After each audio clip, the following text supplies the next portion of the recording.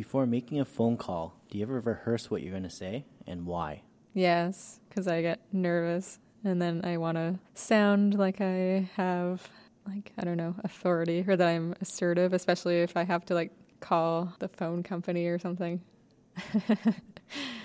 I find I rehearse what I'm going to say or what I've said in a past conversation a lot while I'm driving. So I'm just driving and then I turn off my podcast or I turn off whatever's on the radio and I'm just rehearsing what I've already had said. And I think of such hilarious things and comebacks after. Yeah, that always happens. So the next time I have the exact conversation again, I'll be ready. Do you have a secret hunch about... Oh, that's a dark one. Do you have a secret hunch about how you will die? No. I don't know. I guess I don't really like to think about it. I hope it's peaceful. Well, I feel like I would probably... It would be some type of accident of me doing something that I probably thought I could have done when I was younger and then I thought I could still do. And then my body just isn't able to move the same way anymore, where I just don't realize how old I really am. Or I hope it would be something heroic. I don't know. I would hope so. Or peaceful. One of those two. Just not stupid. No. What does friendship mean to you? I guess just having someone who's always there for you no matter what happens, and they're there to support you and they understand you. For me, I'm really bad at keeping in touch with people, so I like having friends who understand that, and just, when we do talk, it's the same as it was before. Nothing changes, and they just get that even though I'm not always the best at keeping in touch, it doesn't mean that I don't care. Do you have any friends you want to call out to say that they're good at being that for you? Yeah, family is always understanding, I guess, about that, even though they still give me a hard time. And there's a couple of my friends from high school. You'll know if they actually listen to this, even if they probably lied and said they did, if they don't say anything after this episode. Yeah. All right.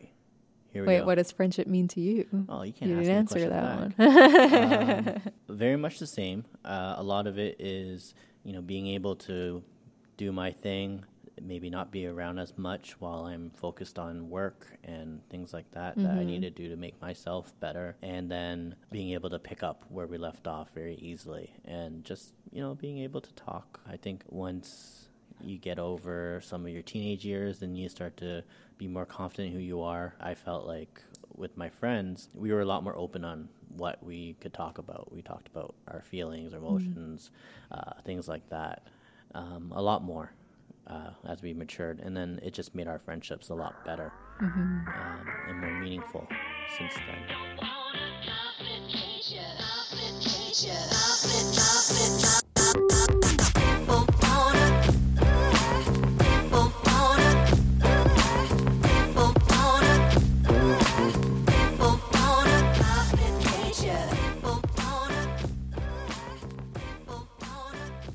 Welcome to Red Dot Project. I'm Haley. And I'm Phil. This podcast is about menstruation, homelessness, social justice, the city of Toronto, gender equality, the social service work field, and so much more. So today we are talking about romance and Valentine's Day in 2019. So you heard before our theme song that we asked each other a few questions. Well, mainly I asked Haley a lot of questions, and I didn't want to have to answer any of them. But those questions came from a 2015 article in the New York Times that was titled The 36 Questions That Lead to Love. So this article was based on studies done by psychologist Arthur Aron, and it explores whether intimacy can be accelerated or exacerbated by asking each other 36 thought-provoking questions. And the questions are divided into 3 sets, and each set gets more personal as it goes on. This was a pretty popular quiz that a lot of relationship people probably did when it was popular. And I bet some people fell in love, some people were more in love, and then some people... probably quite a few people realized maybe they weren't in love after all. Some of the questions are pretty intense. It starts off a little bit okay. Things like, do you have a secret hunch about how you'll die? Which Haley does not.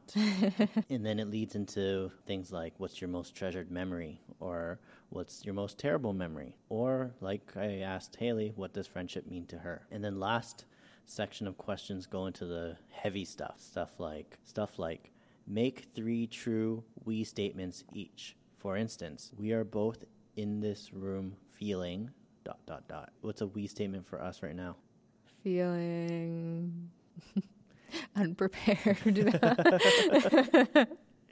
It's okay if we feel a little unprepared because we do have with us our 2 very, very qualified interns here. So we have Nat that helped us with the research on this particular topic, and maybe we could bring her and she could fill us in on some of this stuff here. So, hello everyone. So for the 36 questions, I thought it was really interesting because they were formulated a really long time ago, and then all of a sudden it became this craze in January 2015 when the New York Times decided to publish an article on it.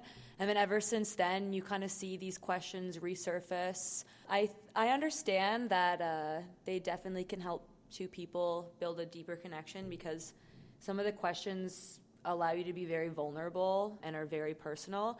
But at the same time, you'll know within like 12 questions if you're also not compatible with this person at all. So it could go both ways, I think. So you and your boyfriend did this quiz. Yes, we did. And you and your boyfriend are still together. Yes, we are. Oh, yes. So it works. It works, yeah. I think that, had it been initially in our relationship, it probably wouldn't have been the same because some people don't open up that easily about those kind of things. However, it did definitely give me a different perspective on some of his characteristics because you can think you know someone really well, but until you ask some of those questions, you see like a whole new side of them, which I thought was really interesting. We didn't do the 2 to 4 minutes of silent eye contact at the end, though, because a bit much. It's a little awkward. In between, is that in between every question or in between all the set? You're supposed to ask each other the 36 questions, then at the end, you're supposed to look into each other's eyes for 2 to 4 minutes in complete silence, which can be pretty invasive for many people, I think. Yeah, I don't know if I have the self-confidence to look in anyone's eyes for 10 seconds, let alone 2 to 4 minutes. That's a long time.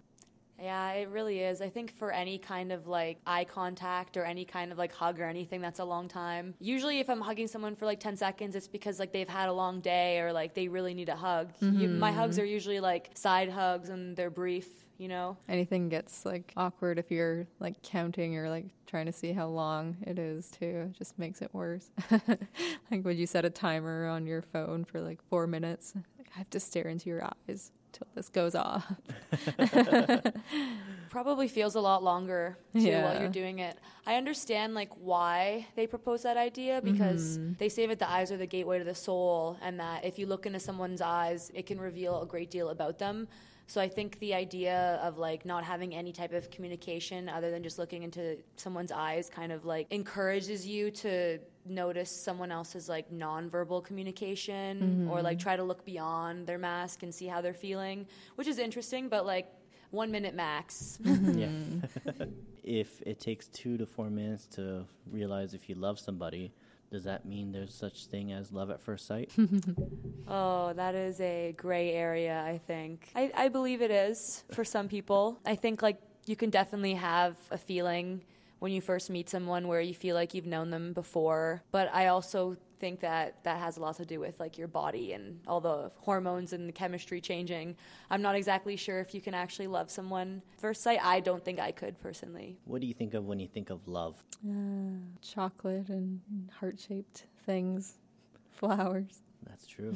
And then what do those things lead you to think of? Valentine's Day. Oh, this just so happens to come out at the same week of Valentine's Day. What a coincidence. What a coincidence. But actually, before Valentine's Day, there's this very special holiday that you may not have heard of. It's called Galentine's Day. Oh. So if you're a fan of Parks and Recs, one of the underrated, I think, shows in the last little while, I think it's up there with The Office.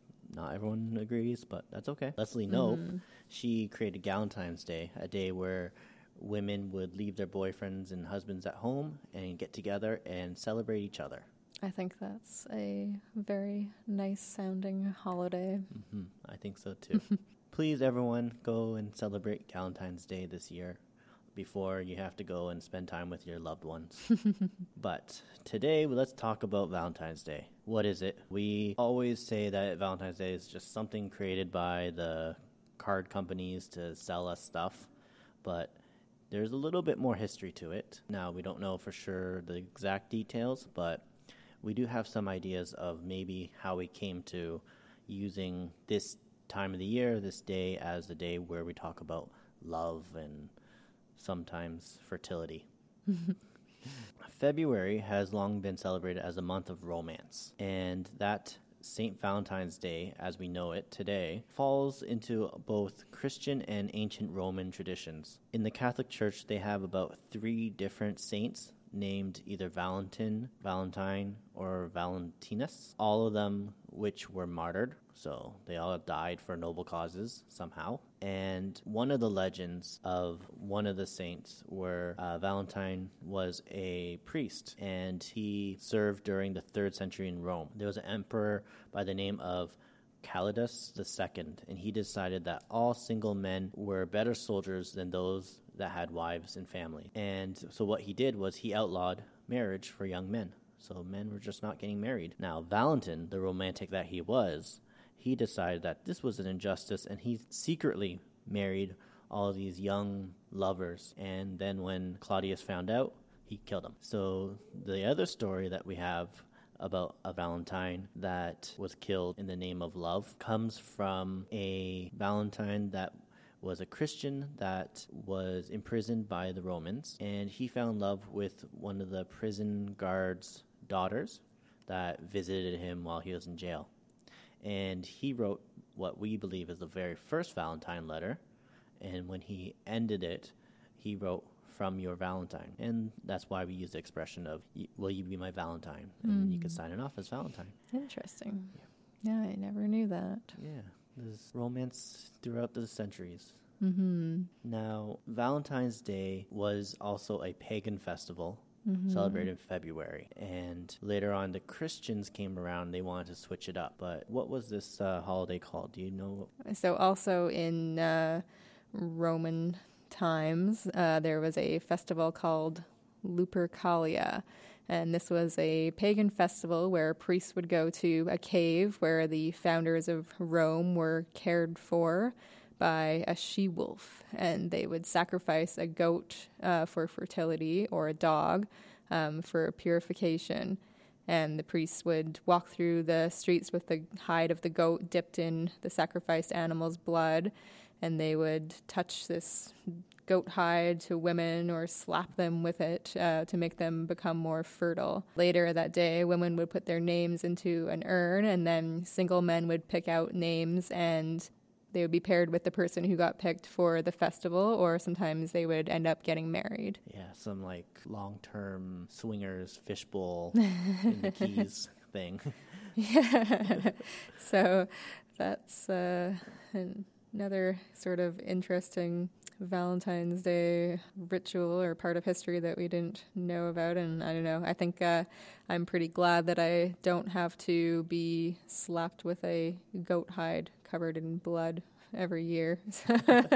I'm kind of glad that that's been done away with. It's one thing that the Christians did right. So Valentine's Day as we see it now is much because of people like Shakespeare and other writers that were, those romantics that, wanted to talk about love and things like that. And in Great Britain, Valentine's Day became popular around the 17th century. And then by the middle of the 18th century, it was quite common for friends and lovers of all social classes to exchange small tokens of affection or handwritten notes. By the 1900s, we became a little bit more lazy because we had printing technology, and then we just got cards and things like that. It's noted that probably Americans started exchanging handwritten Valentine's cards around the 1700s, and by the 1840s, Esther A. Howland began selling mass-produced Valentines in America. So she's known as the mother of Valentine. Today, the Greeting Card Association estimates about 1 billion Valentine's Day cards are sent to people each year, and it is the second largest spending holiday that we have. Do you know what the first one is? Christmas? You're right, Christmas. Yeah, I see here that in 2010, Valentine's Day sales reached 17.6 billion. Yes. And about 220 million roses are produced for Valentine's Day each year. Wow. And That's a lot of dead flowers.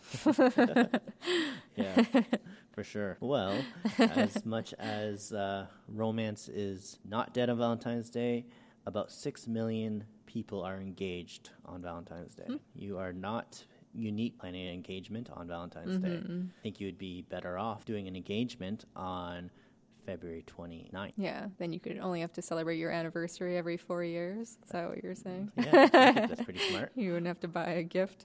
Save a lot of money.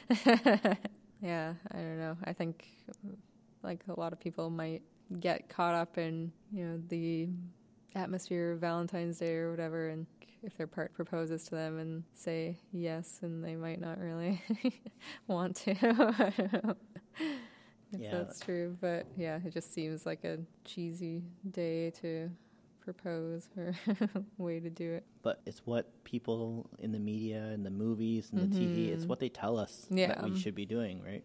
We have to do these grand gestures, and we have to make sure that everyone knows that we love the person that we are with. And what more romantic thing is there than to get engaged on such a romantic day like Valentine's Day? What would be the worst engagement proposal for you?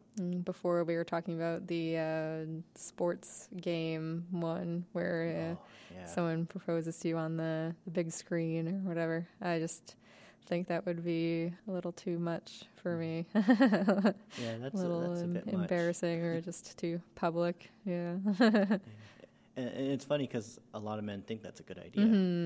Did you see late last year, I believe it was, when the young woman that was running the marathon and her now fiance proposed to her in the middle of her running the marathon? Oh, no. Couldn't wait till the finish line. No, exactly, right? Like, he stopped her from running. She probably was trying to make a record time and try to propose to her. And then she says yes, hugs him, and can I finish? Yeah. And then she went off and finished the marathon. Good for her. He must have not ran that by anyone. Yeah.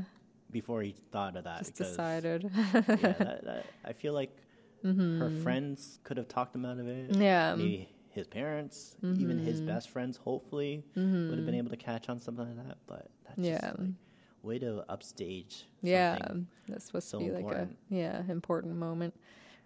Yeah, waiting till the finish line would have been a lot better, probably. Yeah. More of a romantic gesture probably behind it too. You're just kind of making it about yourself if you interrupt the race. Yeah, imagine it's a World Series and the pitcher's ready to pitch. Yeah. And then his fiance or his girlfriend comes out and proposes to him in the middle of the game. Yeah, they would never let that happen. No, never. Where do people come up with these bananas ideas? Probably a lot of movies, like romantic comedies or other movies about love and relationships or TV shows. It's something that we grow up watching in all these romantic comedies that the man has to go and chase after the woman, and there has to be some type of conflict that happens, and then there has to be some grand gesture that occurs in order to make sure that they will live happily ever after. Yeah.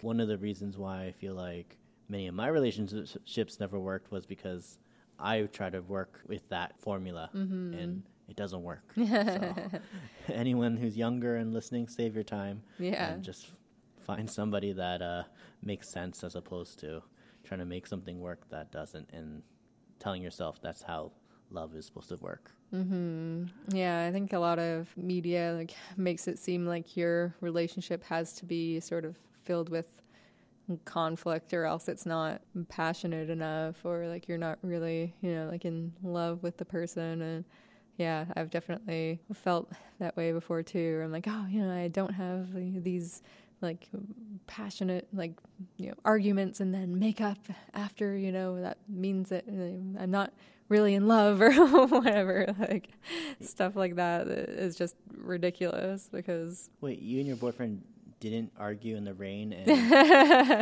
on the side of a country road? No, this has not happened yet anyway. There's still time. Yes. But yeah, I just like having a relationship that's worthwhile. It's made to look like you have to always, fight for it in these ways instead of just working every day to try and maintain it or to try and be, a good partner. I guess it's kind of boring if you are going to have a movie about that. That's why they do it. Let's bring in our expert romantic comedy guru, Ryan. He's the one who studied this a little bit, and maybe he could fill us in on some of these romantic themes that we see in movies that are probably not the greatest. Hi. We'll just start off by saying I'm the furthest thing from a big romantic gesture kind of guy. So we'll preface with that. When we were discussing this earlier, the one that really stood out to me was the big grand gesture of chasing somebody through the airport. Now let's just break this down for a second. Okay. So you've messed up so bad that your significant other is leaving the country or province, whatever. Show up to Pearson Airport and try to get anywhere through security without a boarding pass. See how far you get. Not only is it not practical, I'm pretty sure it's highly illegal. But to kind of see the way the media depicts romance, not only is it not realistic, I don't think that it's effective either. Well, I do argue the point where if you've seen Crazy Rich Asians, Nick at the end, he's so rich that he bought a plane ticket and met her on the plane. So, what do you say about that? I'm not anywhere near that much of a baller. Yeah, what happens if you buy the ticket to get through and then the person just doesn't want you around? Then you just spent all this money on a plane ticket. Yeah, that would be a problem. And then the other one we were discussing was showing up in the middle of the night, perhaps in a rainstorm, depending on the weather, with a boombox above your head. It could be late at night, early in the morning, whatever. I kind of view that as not romantic, more as disruptive. Yeah, a little stalkerish. Mm-hmm. Right on the borderline between stalkerish and disruptive. Yeah. I was thinking about the airport thing, because I was just thinking of the show Friends, because that's one of my favorite shows. But I was just thinking about it because it happens 3 times in that show, at least, where someone goes to the airport and tries to chase someone down before they get on a plane to tell them that they love them. Yeah, it's really something that is a major theme in a lot of sitcoms or romantic comedies. Was Ross and Rachel's last scene in the airport? Yeah, so the first time Rachel goes to the airport to try to stop Ross from going on his trip to China, or to tell him that she loves him or whatever, after she finds out that he loves her, because he buys her this gift before he leaves for her birthday. And then the second time was Ross and Emily after they get married, and then Rachel shows up and ruins the wedding, and Ross tries to chase Emily to the airport. And then the last time is when Rachel's about to move to Paris and Ross goes and tries to get her off the plane. Those are all the times that I can think of. There might even be more.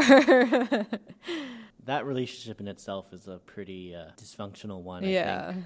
Not one that you want to role model your relationship off of. Maybe they should have done those 36 questions that we were talking about earlier, and they could have avoided all the chasing and running around. Yeah, for sure.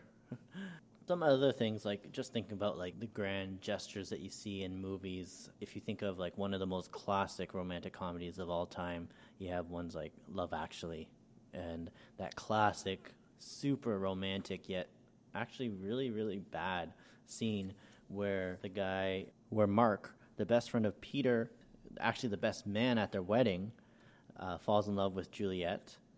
And so his job at the wedding was to film stuff. And when he checked the tape, all he did was just film her the whole time, which is, a little weird. Your best friend's wife, maybe you should include your best friend in some of those shots, but okay. That one, maybe you could play it off and say, oh, you're doing it for Peter and you're making a video just for him. But either way, creepy. And then later on, once he like falls in love with her, he shows up at her house while he's like just in the other room, knocks on the door, has these cards professing his love to her while he's married to your best friend. Like, Was he the professional wedding photographer?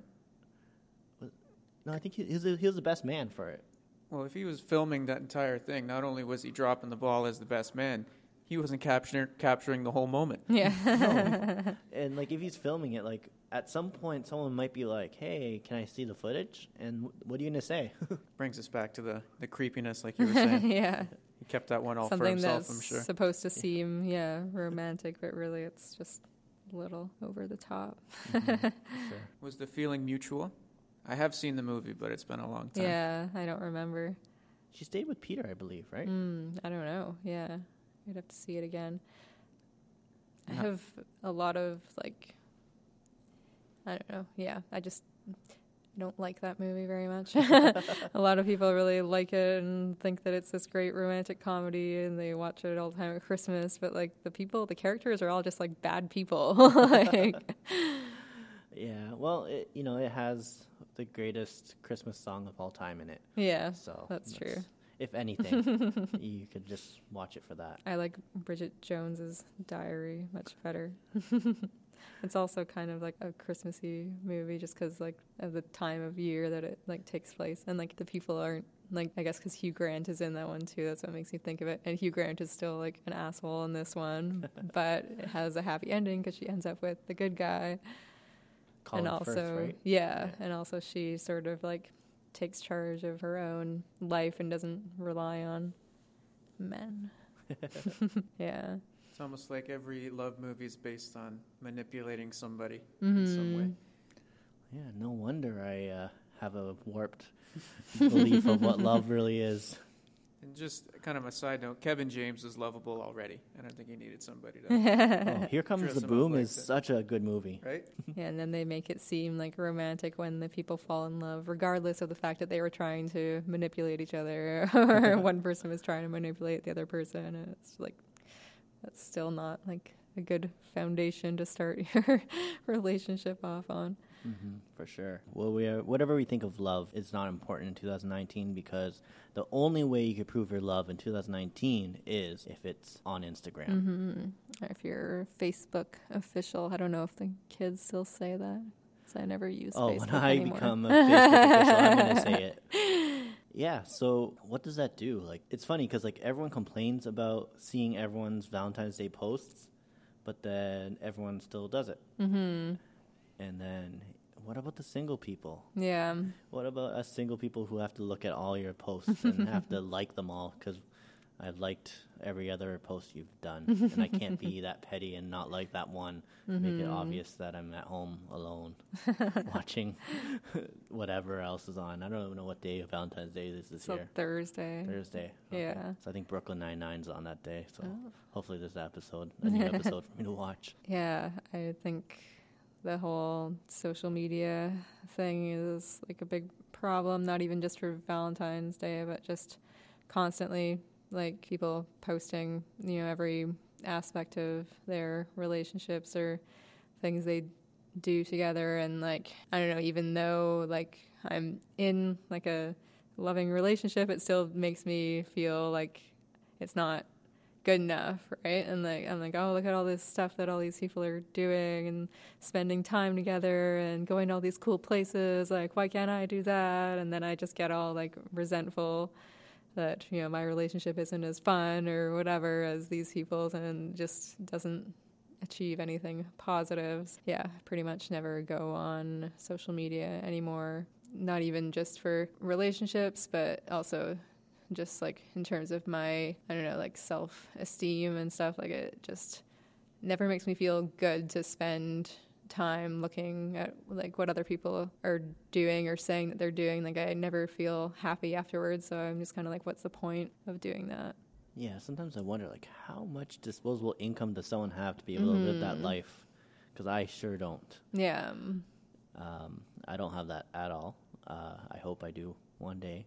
I've seen some people who are like Instagram famous or whatever, and it just seems like such a hard thing that you constantly have to be thinking about and like doing, just like thinking about how you're gonna like stage, you know, this picture and the lighting and the like scenery, and then you have to like always look good, and I'm just like, why would you ever want to do that? Like I feel like when they take those pictures of themselves and their partner or whatever, like doing something together, they're not actually enjoying it. And like, especially if I was the partner, I would be like, this is stupid.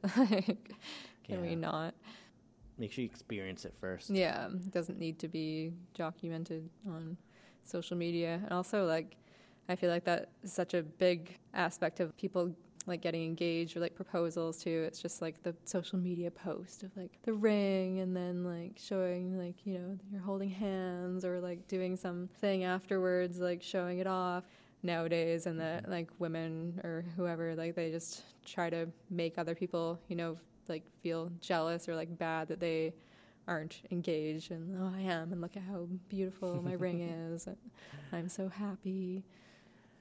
Yeah, that bothers me a lot, as if you couldn't tell. As we work through that, let's take a break, and when we come back, let's talk about love language and how we love.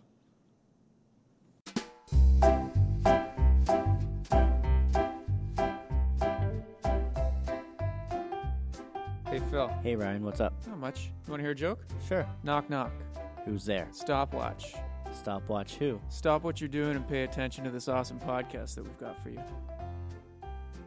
We will insert a laugh track for that one. Are you talking about Red Dot Project, or are you talking about Going with the Flow? Well, Going with the Flow can be found at the Red Dot Project. So they're pretty much like partners. Yeah, see, I like partners. I think we got to come at it from a unified angle. So just like a pad and a pair of underwear, we got to stick together. See, there's another laugh track right there. So, Ryan, why don't you tell us a little about what you have in store for your next episode? So next week we're going to be discussing a number of issues surrounding Indigenous people, and more specifically, Indigenous people living within a colonized nation such as Canada. So you can listen to that podcast next week on Going with the Flow with Nat and Ryan. If you're subscribed to Red Dot Project, then it'll be downloaded straight to your phone as soon as it gets released. So subscribe today.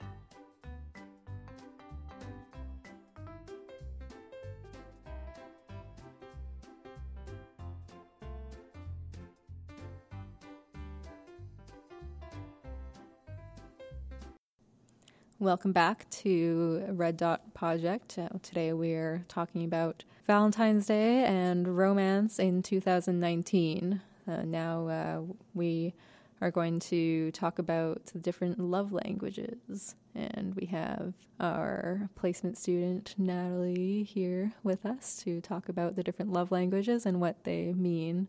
You could also catch Natalie next week in her episode that she does with Ryan on Going with the Flow.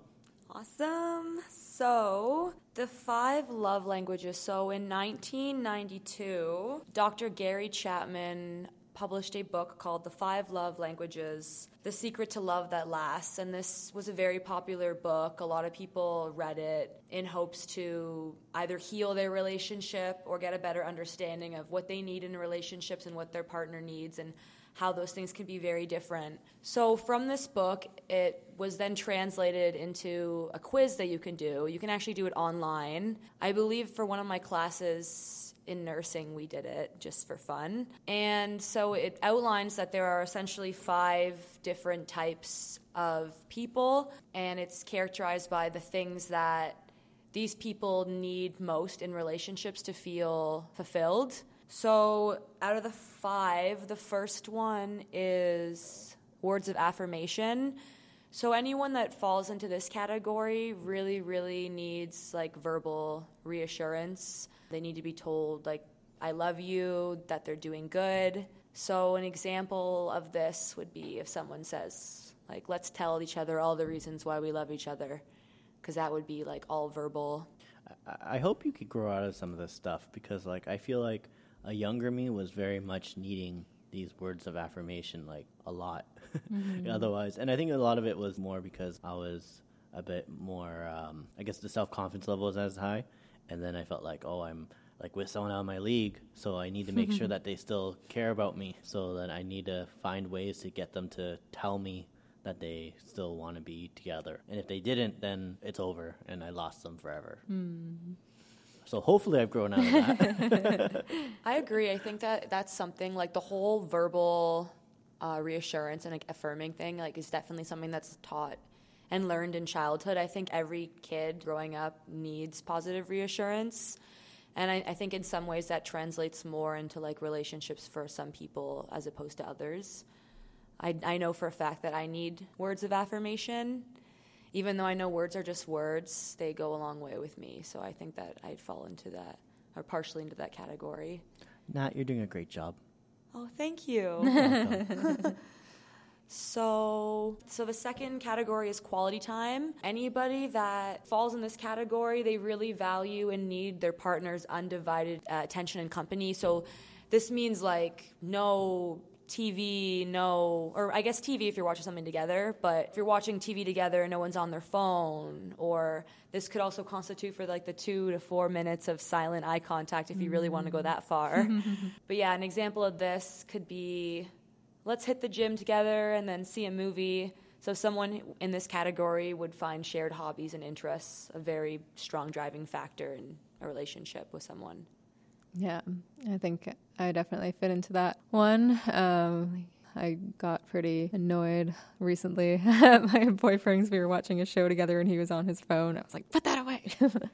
But yeah, I like to have someone actually be present, with me when we're spending time and doing something together, for sure. I totally agree. I think that there are those moments where you can be in someone's presence and you don't necessarily need to be paying attention to them, especially if you live with the person, because you get really used to that. However, like when it comes to times where like you don't get to see each other very often or you both have a tight schedule, that quality time means so much more, especially when it's uninterrupted. For sure. I get angry about that kind of stuff too. If I don't have like your full undivided attention, I can definitely get angry about that as well. The third one is receiving gifts. A person in this category thrives on the thoughtfulness and effort behind buying gifts because they strongly feel that a person has to really understand you in order to buy you a gift. An example would be, he bought me this ring and I'm so in love with it. He must really know me as a person. I think this is one that definitely is a very popular one these days. Yeah, I think, and like we were talking about with movies and the media and grand gestures, it's like a lot of the emphasis is on like material things or gifts that supposedly show how much someone cares. Like I really like to give gifts, but I don't know. I just really love that feeling of like getting something for someone that they'll really like or that they really want, and like it being a surprise. But I don't necessarily... Like, I hope that it shows, that I care and that I love the person, but I don't think it means everything. Like, my boyfriend, if he probably won't listen to this, but it's kind of, yeah, I don't know. I wouldn't say that, like, he puts that much emphasis on buying gifts in our relationship or, like, to show that he loves me, and, like, it doesn't really bother me. Like, it's just not the way that he shows love, I guess, but it's more, like, important to me, like, to buy him, like, a nice gift or something that I think he'll really love. It's more of like a way that I show that I care. Not that he doesn't buy good gifts, but it's just not the primary way that I think he shows love. One of the things that I've learned through my growing up in long life, where I've developed so much wisdom, is that for me, like when I was growing up and I was in relationships, I always wanted to make everything like such a meaningful gift, and like so every little thing I would like start planning. So it's something, someone says something, then I will mark it down like in my head, and then I used to have a good memory too. So and I would hold on to some of these ideas for like weeks and months, and then just random days pull them out, these gifts all the time. And then like I learned after a little while, if you are the person on the receiving end and every other week you're getting this like super meaningful gift, it could get a bit annoying. It's like to always have to be able to come up with the reaction, because again, like I was somebody who needed the word of affirmation. So that's why I would give these gifts in order to get the words of affirmation. And then it can be tiresome for the person who's always getting these gifts to always have to be able to show those things. And then not until I was on sort of the other end of, I guess, somebody who liked me and then started trying to give me stuff and I wasn't really into them.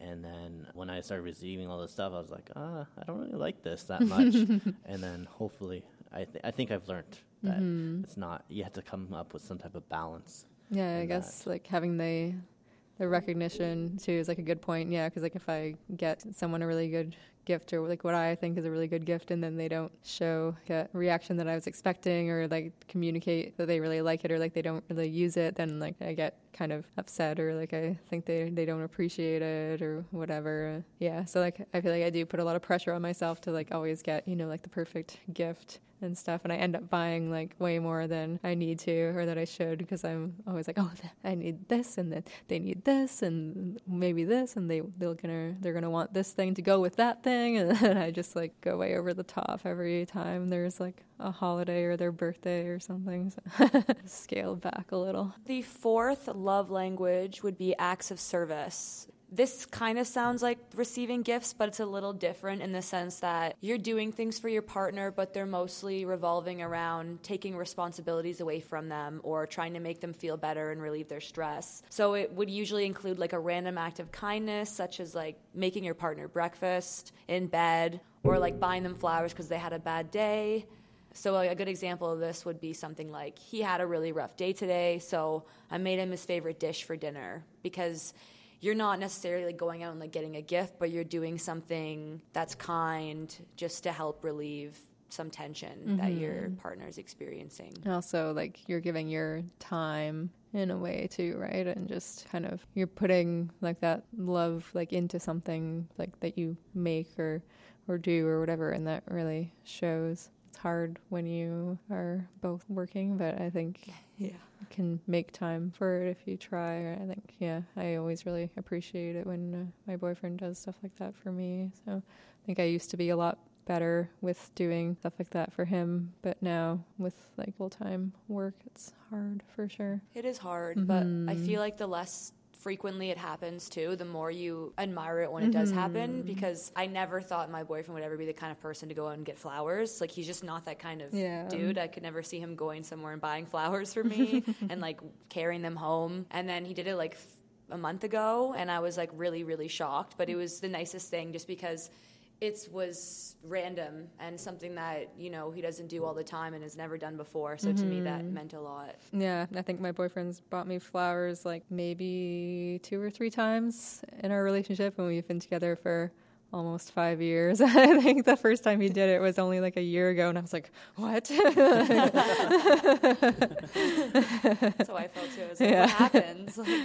So the fifth language of love is physical touch, which is actually the most direct form of showing someone that you care about them. People that fall into this category, they have a very strong need and craving for physical touch. So any form of displaying your affection, so whether it's holding hands, kissing, hugging, anything like that, they really need those things to feel close to that person and to feel secure in that relationship.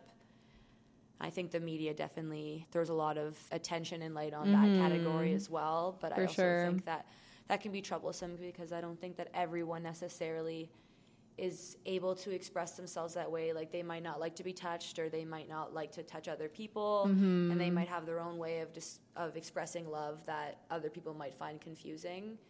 But I think that's also important to take into consideration. I definitely have times that like I just want to be like to have my space, right? But my boyfriend is definitely that type of person where he likes showing the affection with cuddling or hugging like a lot, and like I like that too. But yeah, other times I'm just like, okay, I need some me time. So that can definitely be a challenge, because it's a lot more of his love language than it is mine. It's interesting that you say that, because I'm not like in my relationship, it's opposite. So I'm more of like an affectionate person, and he's more of like, he'll say or do things, and like he values like quality time more. So I've really had to learn. At first, I was really selfish, and I was kind of like, no, like this is how everyone is, like why aren't you like that? And then as I started learning more just in school and just meeting other kinds of people, and I learned that like I need to not compromise that part of myself, but maybe tweak it a little bit so that our relationship can work better. Yeah, because exactly. it might have worked for me and everyone else, and it might have been great, but not everyone's the same. And I had to really, that was something I still have trouble with sometimes, but learning how to not be such an affectionate person is really hard for me. Yeah, I guess that's just something that I have to be mindful of, so I'm not, because body language can show a lot, right? Like when I want to have my own time, it's kind of have to be like, oh, it's not that like I don't love you or like, I don't want to be with you, but I just kind of, I don't feel like cuddling whatever right now, and like I just need some me time. But like, it's hard to do that without like offending someone when they really value that, right? Yeah, so that's kind of like something that I need to work on for sure. So I guess we're running out of time right now, so to close off, I think just for you two as a tip, if you really want to show your partners that you love them, in Austria, they used to put slices of apples underneath their armpits and dance. So when they sweat, they would give their sweat-filled apple slices to the boy they liked, and then the boy would eat it. And they were in love. Romantic. You're eating your partner's something sweat. with the pheromones or something. I'm hoping there's some kind of science behind that. Yeah. That's interesting.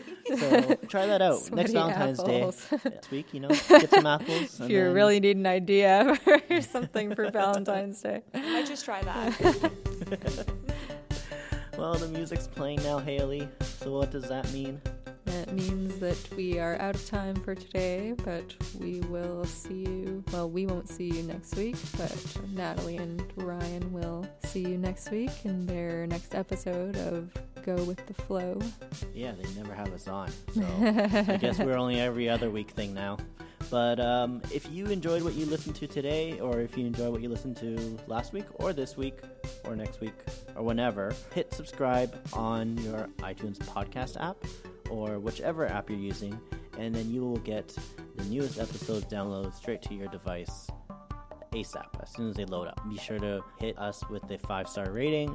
Be sure to email us at podcast@red.projecttoronto.org and let us know what you think. Let us know any ideas of new topics that you want us to cover, or just whatever you want. If you just want to say hi, we'll reply with a hi back.